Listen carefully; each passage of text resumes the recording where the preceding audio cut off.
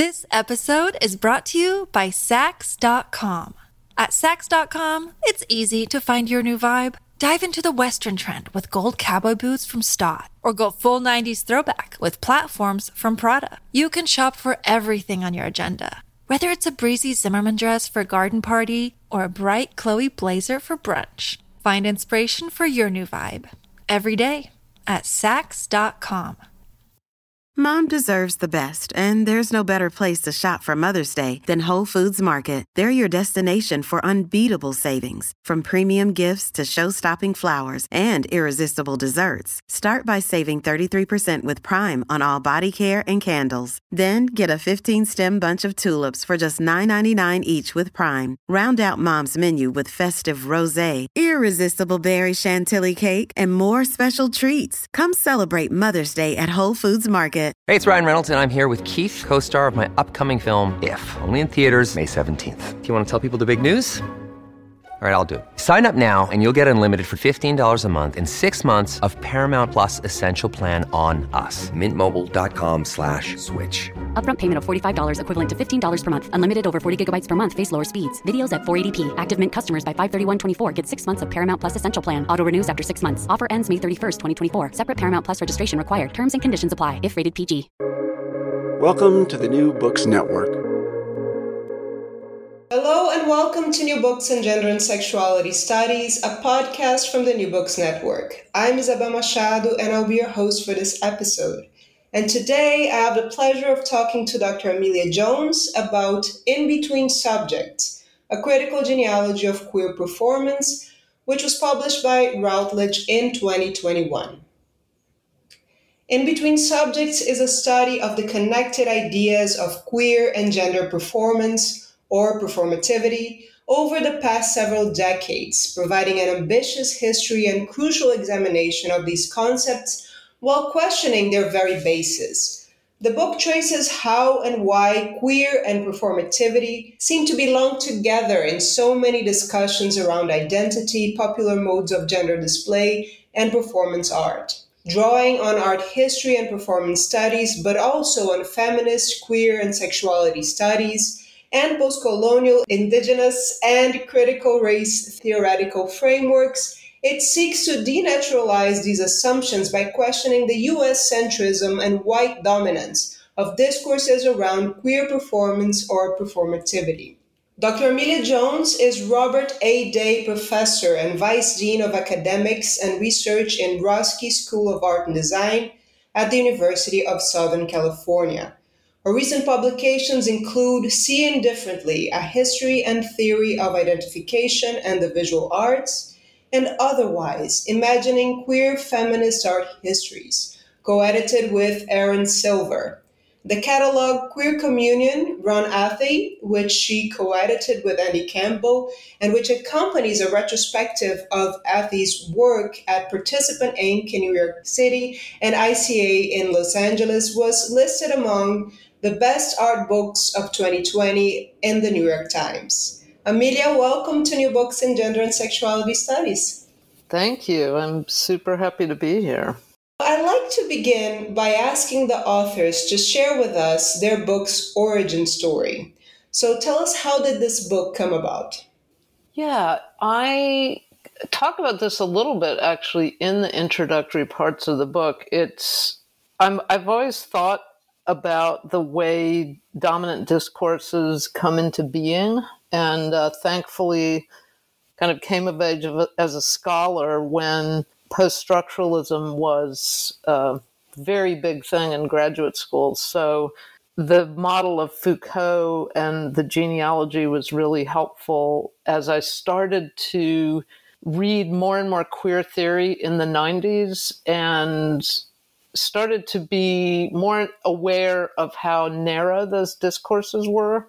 Then I moved to England in 2003. And of course, when you have a distance from a discourse, from the centers of where it is dominant, that affords an amazing opportunity to kind of crystallize that critical point of view. So in England, it was very clear that, for example, queer theory was perceived as a North American phenomenon. So that really, as I said, helped crystallize a framework where I could look at all these texts that had become canonical, really, in critical thinking around gender and sexuality. And I could see how specific they were to not just North America, but especially the United States, and even more narrowly, mostly a white point of view based in urban areas, to get very specific. So that was really a kind of almost instantaneous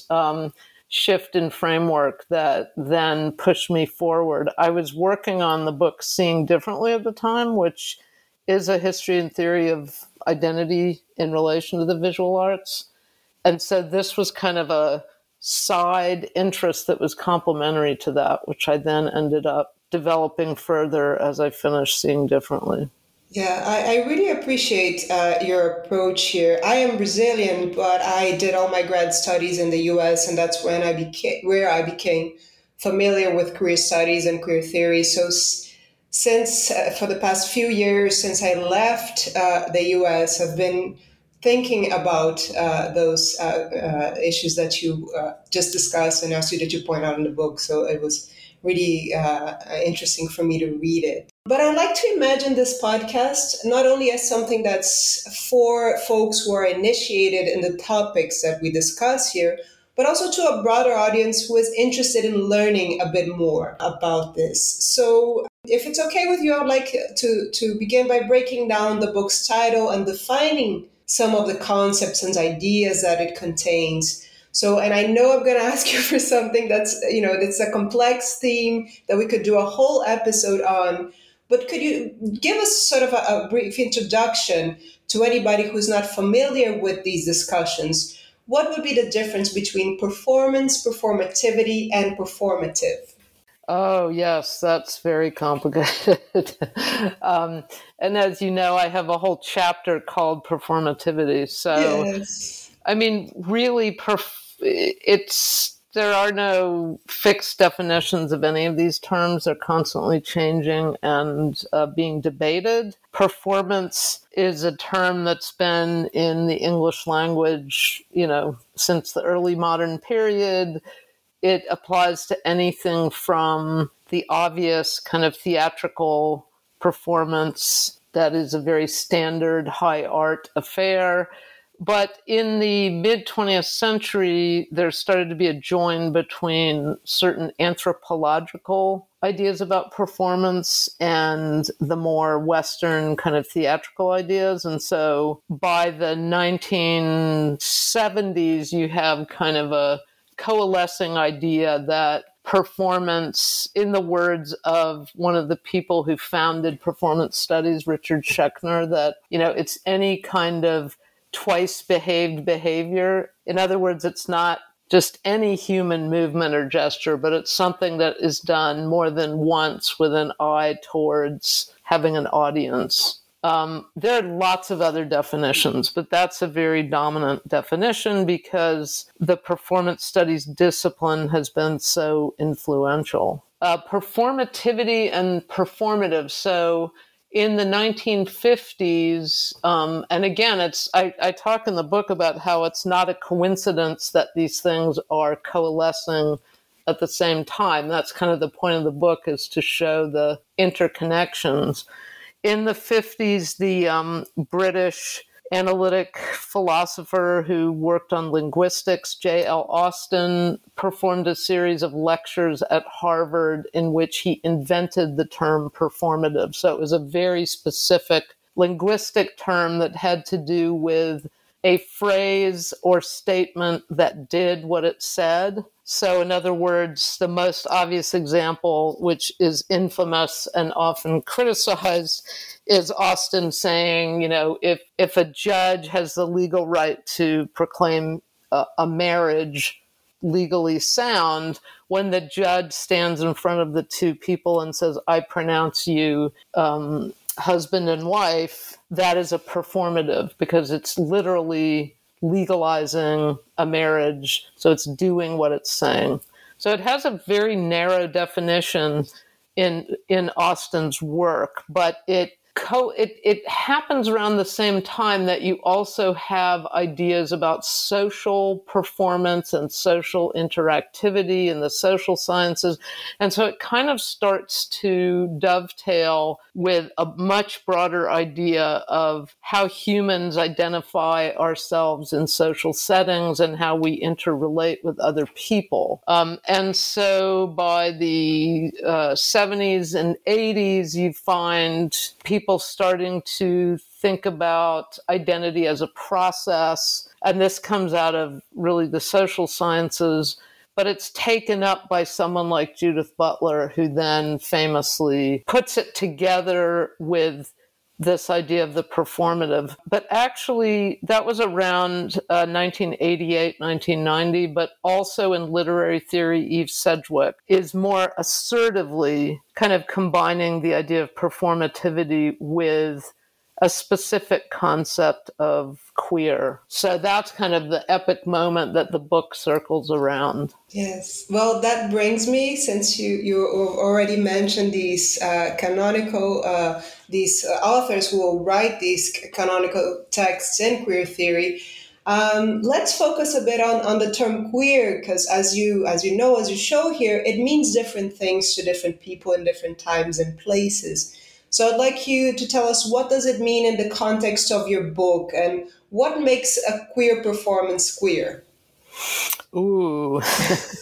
I mean, again, it's an unfixed term. So the book really is tracing the complexities of these terms. It's not trying to pin them down.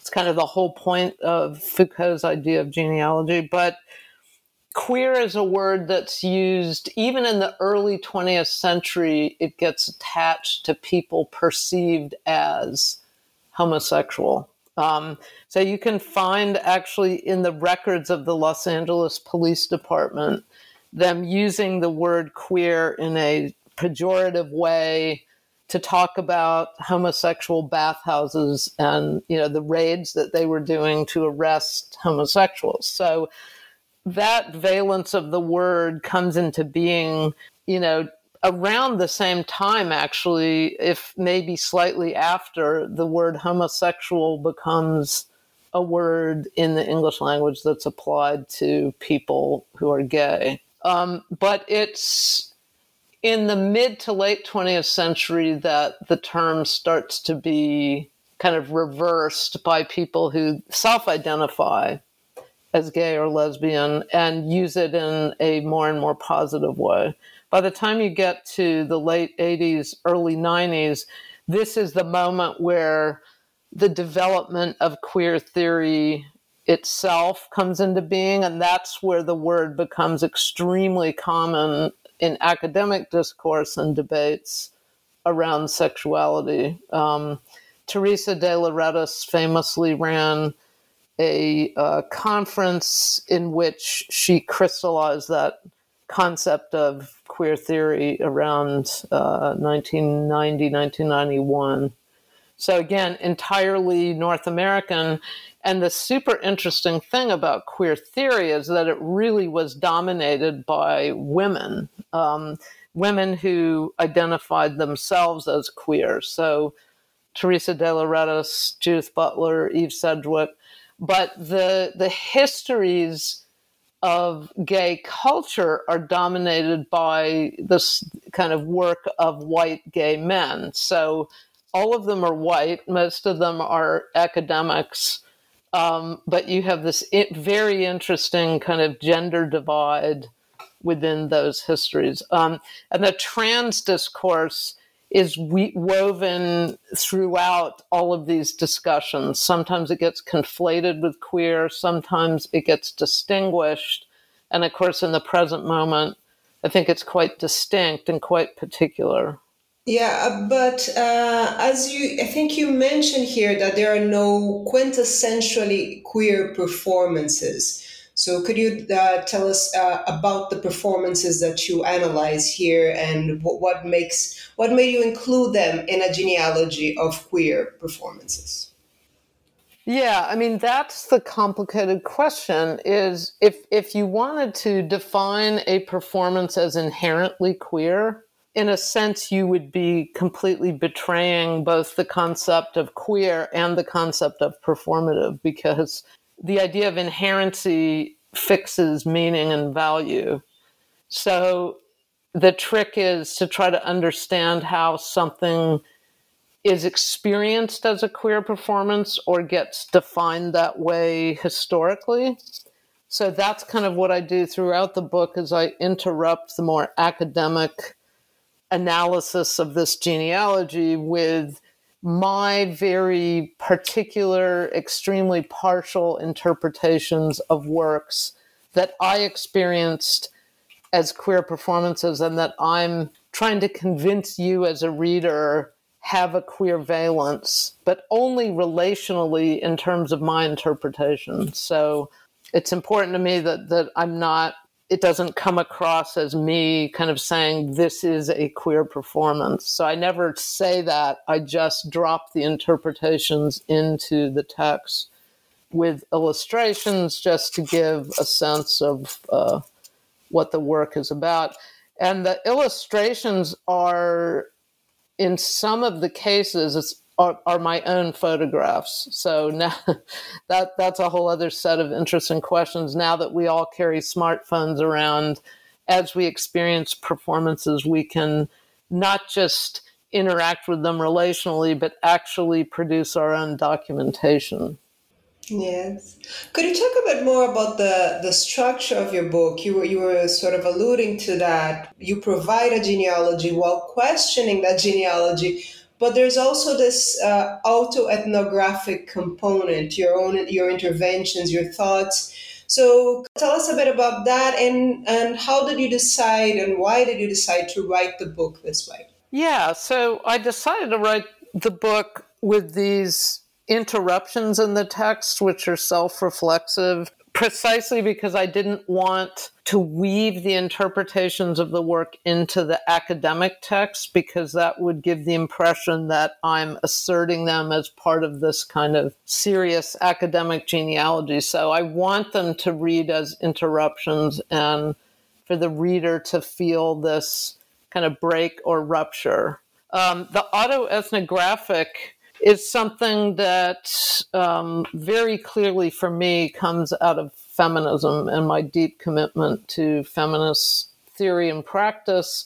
You know, from the 70s, with the rise of the feminist art movement in the United States and Britain, there were a lot of debates about, of course, the phrase being the personal is political, that part of the problem with patriarchy, or the way that patriarchy mobilized its power, was to silence the personal and to define any kind of self-assertion as feminine or female, and to marginalize it from the rational discourse of Enlightenment philosophy, which of course was entirely articulated by white men. So it kind of echoes all the way back to that set of theorizations. So I think the best example for me of the what I'm trying to do with the autoethnography is the relationality chapter, where I dig deeply into the rise of these social sciences concepts of social performance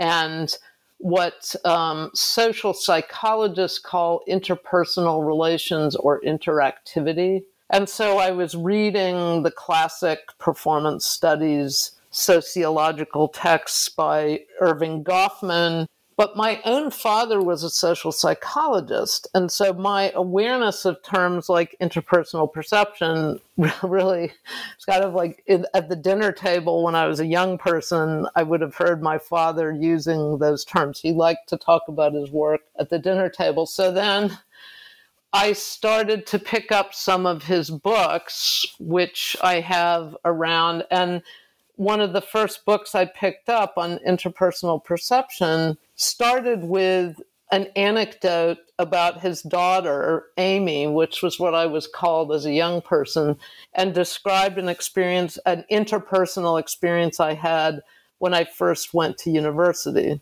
So it was like a brain exploding moment when I realized oh my gosh, this really is totally about me, that all scholarship in a way is a recursive loop back to the author, no matter how kind of distanced or objective we pretend to be.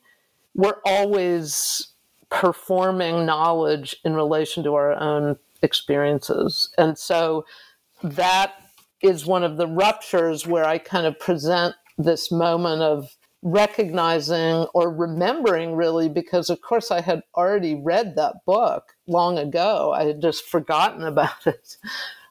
So it's that moment of recognition of how much all of these arguments and all of these scholarly interests I have come from my experiences as a child growing up in the 60s, when these social sciences discourses were not only quite popularly known, even in kind of magazines like Life magazine, but they were actually being discussed at the dinner table as I was growing up. So, it's part of trying to argue that historical context is not just some kind of shell that we describe as causing cultural works to occur or ideas to arise, but that context is lived. And so just like we talk about, or I talk about performance taking on value through these interactive relational interpretations, in the same way, history and culture are,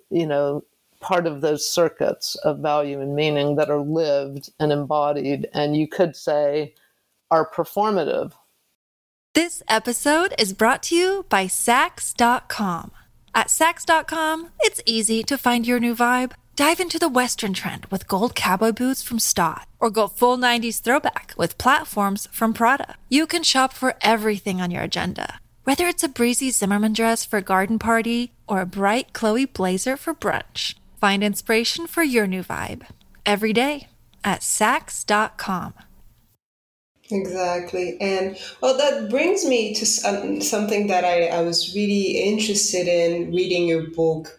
As part of these interventions, you analyze, you discuss, you problematize even your positionality throughout the book. So could you talk a little bit about that? How do you position yourself here in relation to the themes, the people, the performances that you are analyzing? Yeah, I mean, as a curious person, really is the number one thing of kind of all of these performances that I write about, the ones that I personally experienced, I experienced already as I was thinking of this book. But of course, the work actually pushed the book forward. So in other words, it's very important to me because I was trained in the very traditional field of art history that often acts as if an artwork is there to be excavated with its truth revealed by the art historian. That's anathema to me. So the kind of self-reflexivity is about saying, no, actually watching these works gave me the idea of the book, like that I'm not placing meaning on top of them. I'm suggesting that this is my experience of the work, and my experience of the work then helped me develop the ideas in this book. So that's a kind of overarching aspect of my scholarship that is really important to me, that yes, I'm totally invested in my own quote unquote knowledge, but I'm also aware that whatever my knowledge is constantly being shaped by the works that I'm seeing, the people that I'm talking to, the books I'm reading, etc. So that's an overarching issue with all of my work, but it also, I'm allowed to, or I'm able to see the situation in that way because I've been engaged with works that are relational, and because I've read a lot of philosophy and theory that also gives models for reading in that way.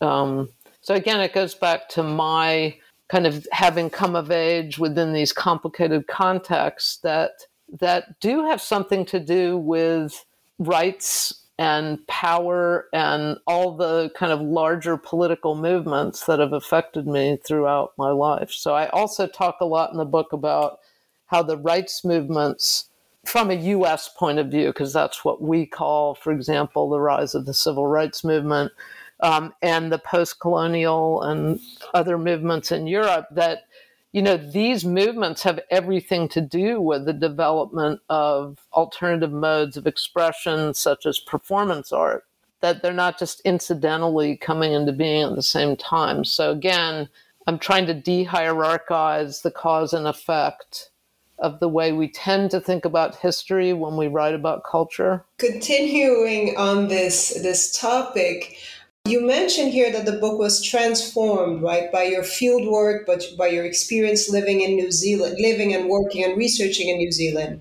Could you talk a little bit more about that experience and how did it inform the book? I was really curious about your discussion of your potential role as an appropriator or even as a colonizer of the performance cultures that you discuss in this book, as many of us who are investigating, who are writing about communities we do not belong to, that made me reflect a lot about my own position. So would you mind talking a bit about those reflections that you make here? Yeah, for sure. So, you know, I started by talking about moving to England. After England, I lived in Canada, and I made the cardinal error that Anglophones from the United States make of thinking Quebec was just like the United States. So I moved to Montreal, and I had my mind blown by how different the culture is from Anglophone North American culture. And so once again, I was kind of othered by the culture I lived in, but at the same time, I'm a white, privileged Anglophone North American. So, you know, it's that funny sense of like, I know I represent in some ways the dominant culture that Francophones in Quebec are fighting against, but at the same time, I feel totally disempowered because they have this amazing culture. And even though I kind of speak French, I can't experience it fully. So then I moved back to the States, and then I got a Fulbright to go to New Zealand. And that's a very odd story, because the obvious question would be, how could you justify that you need to go to New Zealand to write a book on queer performance? Which is a good question. And I phrased it to the Fulbright when I was writing the grant proposal, precisely that the book came into being through these moments of decentering that enabled me to see more clearly the limitations of queer and performance theory. And so that I had done quite a bit of research on New Zealand because my partner is a white person from New Zealand, otherwise known as a Pākehā. So I had a sense that it would be a really interesting context because of all the colonized parts of the world, New Zealand might be one of the most dominated by indigenous thinking and politics. So the Maori in New Zealand never gave up. They never ceded their sovereignty to the British Crown. Of course, their land was taken and they were constantly mistreated and marginalized, but legally speaking, they have a treaty with the British Crown that gives them sovereignty. And they've really, especially in the post-World War II period, they've been able to reclaim a lot of political power and even land. So I was super interested in that particular form of a Anglophone, kind of, again, part of the Commonwealth, kind of British dominant culture, but with a very, very vibrant and visible indigenous culture. And indeed, when I got there, that was absolutely the case. And it was super exciting. I just happened to arrive in the middle of Pride Week and immediately immersed myself.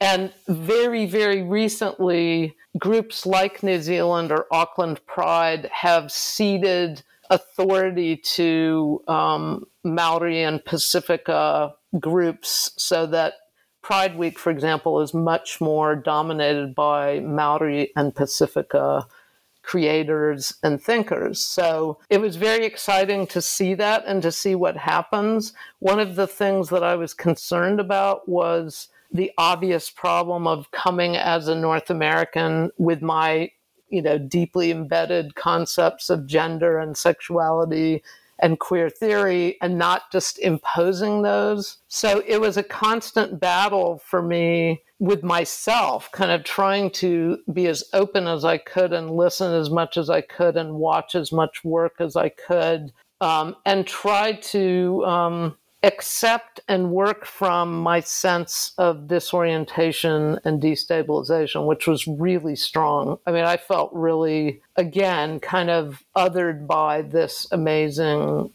culture that's going on there. So it was a very, very different experience from Quebec or Manchester, England, in the sense that I knew I wasn't living there long term, but at the same time, I have a very strong personal connection through my partner whose family is there. So it was really, really powerful and ended up kind of dominating all of my thinking throughout the book. But the way that I dealt with it in the book is that I just more and more kind of moved towards the integration in the last 25 years of post-colonial, decolonial, and critical race theory with performance and queer theory, which is appropriate because that whole discourse really has become dominated by the brilliant work being done in those other areas. So it was a great way of kind of just segueing to more and more consciousness of race, indigeneity, etc., as really central to understanding queer performance. Yes. So you were just explaining that, but I would like to elaborate on this a little bit more, right? This is a critical genealogy that questions the U.S. centrism, the English hegemony, and the white dominance of discourses around queer performance or performativity. Could you talk a little bit more about this initial domain of whiteness in some of the early queer theory, as you do here in the book, but also mention some of the works that defy that? Yeah, I mean, what's interesting for me is that I was lucky enough to work on this manuscript for a while with Tavia Nyong'o and Josh Chambers-Letson, who are friends of mine, but also really powerful thinkers in performance studies and critical race theory. And the most influential debates I had were with Tavia, who kept saying to me, well, yeah, this is a genealogy, but you're reinforcing the white genealogy by putting that at the center of the book. And I kept saying, but that is the dominant genealogy. So I'm examining it and putting pressure on it, but it wouldn't be accurate to, argue that there was another genealogy. But he was really persistent, and he kept pointing out that all along since the 1960s, there have been, in his case, he was citing a lot of African-American writers and thinkers and performers who were doing work that, arguably was making some of the same points and opening some of the same doors. So a person he's been thinking a lot about is Samuel Delany, who's a Black queer science fiction writer, but who also, in Tavia's argument, has presented something that we could call queer theory, even though he didn't use those words. So I became really aware that, in a way, my limitation is that I couldn't experience this alternative genealogy. I could research it and maybe put it alongside the white dominant one. So I became more and more aware of, my inability to escape my white privilege. And then the book, again, being in New Zealand was hugely transformative, because New Zealand is a place where post-colonial and decolonial arguments are talked about every day across cities like Auckland. It's literally something that is in daily conversation. And I was so blown away by that because Americans almost never talk about, white people here as participating in the colonization of this country. We are taught, actually, we're brainwashed. I was brainwashed as a child into this American ideology that we had freed ourselves from the colonization by England. And so, in a sense, we had nothing to do with colonization after we won the Revolutionary War. And so, being in New Zealand and having all these conversations where Pākehā and Maori and Pacifica people were constantly talking about, well, what do we do with the fact that, the white people aren't going to leave now, but we still want our land back and we want our culture back. And mostly really healthy conversations there. And it made me suddenly think about my own life and my family and the history of the United States differently. And so I ended up writing an entirely unexpected chapter called Other. And really, I'm talking about myself as other because I had to think about my own family history and the fact that not only did I have 4 great-grandparents on my father's side who were missionaries in India, which is a classic, extension of colonialism, but I found out through my sister's genealogical work that we have one ancestor who goes all the way back to the 17th century, who's Roger Williams, who, of course, I had to realize was a colonist, and who actually founded Rhode Island and supposedly bought the land from the Narragansett tribe to do so. So he was very liberal for the time and actually respected the Narragansett tribes, but nonetheless was a colonizer. So all of those things enabled me to then dig into the assumptions behind dominant queer theory and to kind of reframe it. So by the end of the book, the last chapter is called Trans, and it interweaves trans discourse with the performances I was seeing, especially by the group FAFSWAG, which is a group of Maori and Pacifica performers who mostly identify as queer and trans. So, but again, what does that mean? Because those are English North American terms. So it's kind of a negotiation of those impossible joinings that have resulted from migration and colonialism.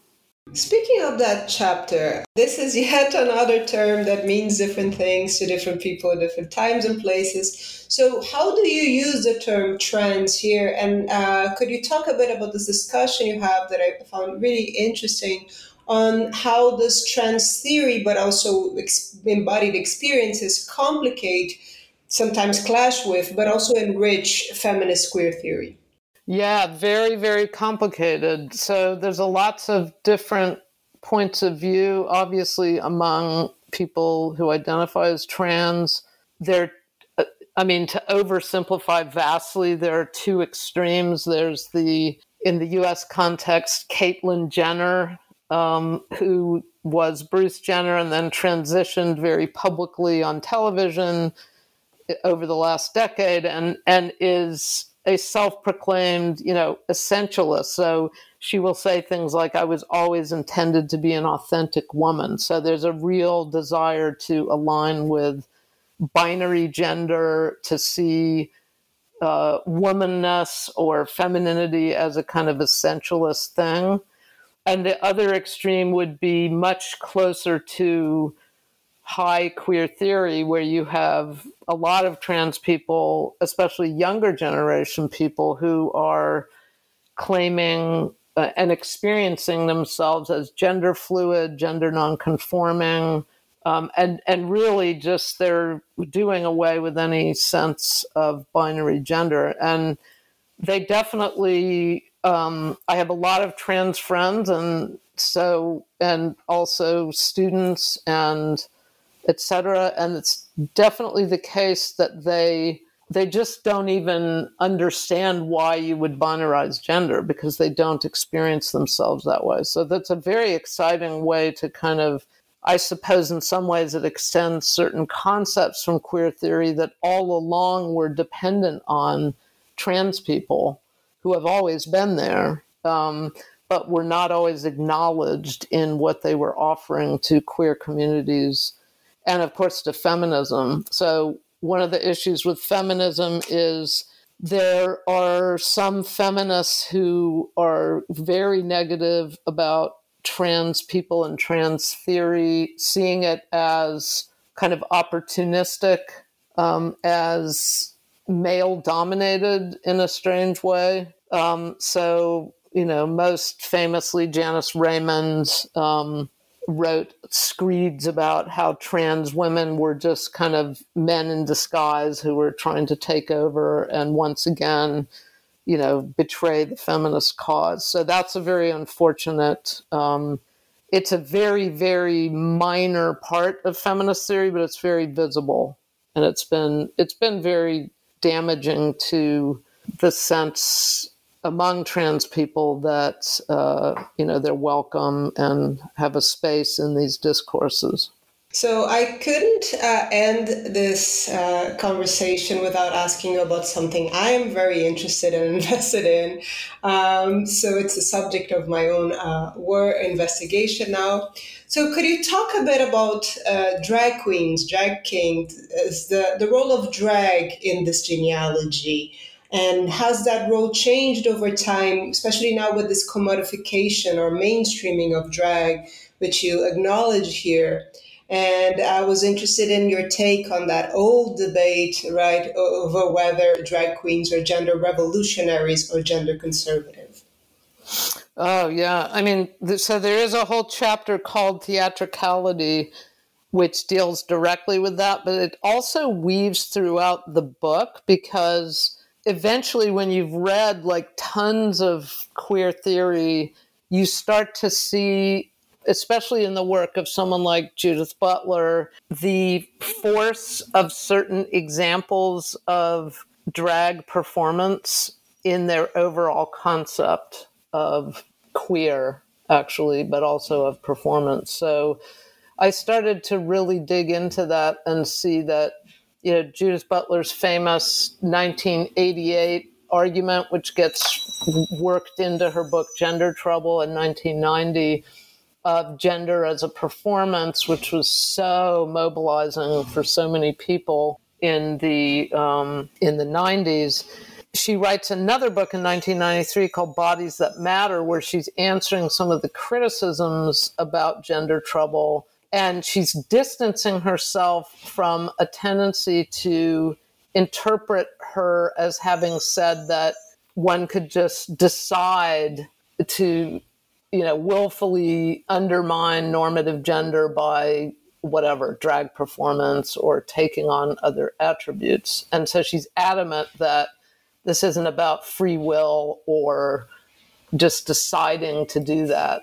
She never is able to resolve what exactly is happening because of the difficult question of agency. So, if we have no free will to perform gender in any way we want, then what do we have? Like, where does the impetus, for example, in the film Paris is Burning, Jenny Livingston's film from 1992, which provides the locus for Butler taking on this argument in Bodies That Matter, that becomes kind of the ideal example for Butler and for a lot of people because the film narrates voguing and drag performance within of color communities in New York City. So it offers a very clear example of how certain communities would reach for this kind of celebratory self-presentation as a way of,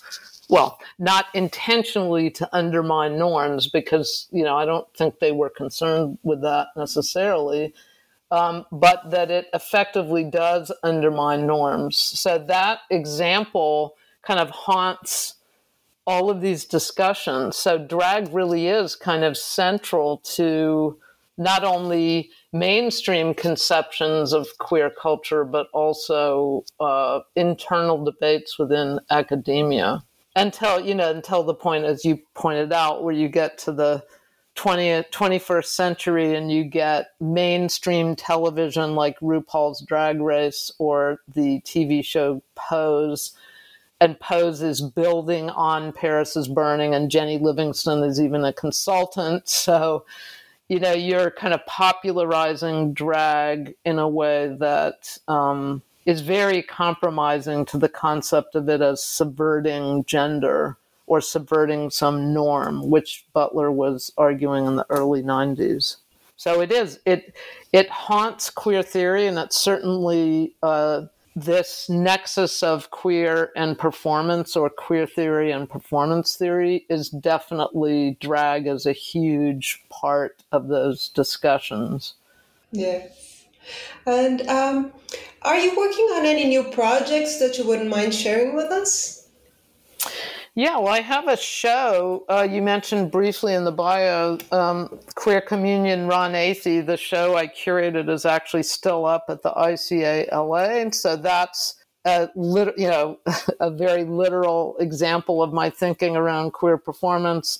It's a show of the creative life and performative modes of the artist Ron Athey. So it builds on an archive, but also on my personal experiences of having seen him perform many times and on my personal friendship with him. And it's structured around the concept of queer community. I'm also working on a book of manifestos about the structural racism of the art world, broadly speaking, so including museums and galleries, but also art history and all of the discourses around the visual arts. Can we access that, the work that you said it's still being performed or still being showed? Can we access it virtually? The Ron Athey show? Yes. It's not really available virtually, but you can go on the ICA LA website and certainly see installation shots, and very much hoping that the show will travel to the UK, where people are very excited about Ron's work, and there's a broad audience for it. Well, I hope I get to see it sometime, and I'm looking forward to your next book. But thank you so much for taking the time to talk to me today. Thank you so much for having me. I really appreciate it. And to the folks listening to us, thank you for tuning in to another episode of New Books in Gender and Sexuality Studies, a podcast from the New Books Network. I just spoke with Dr. Amelia Jones about her new book, In Between Subjects, A Critical Genealogy of Queer Performance, which was published by Routledge in 2021. I'm Isabel Machado. Until next time.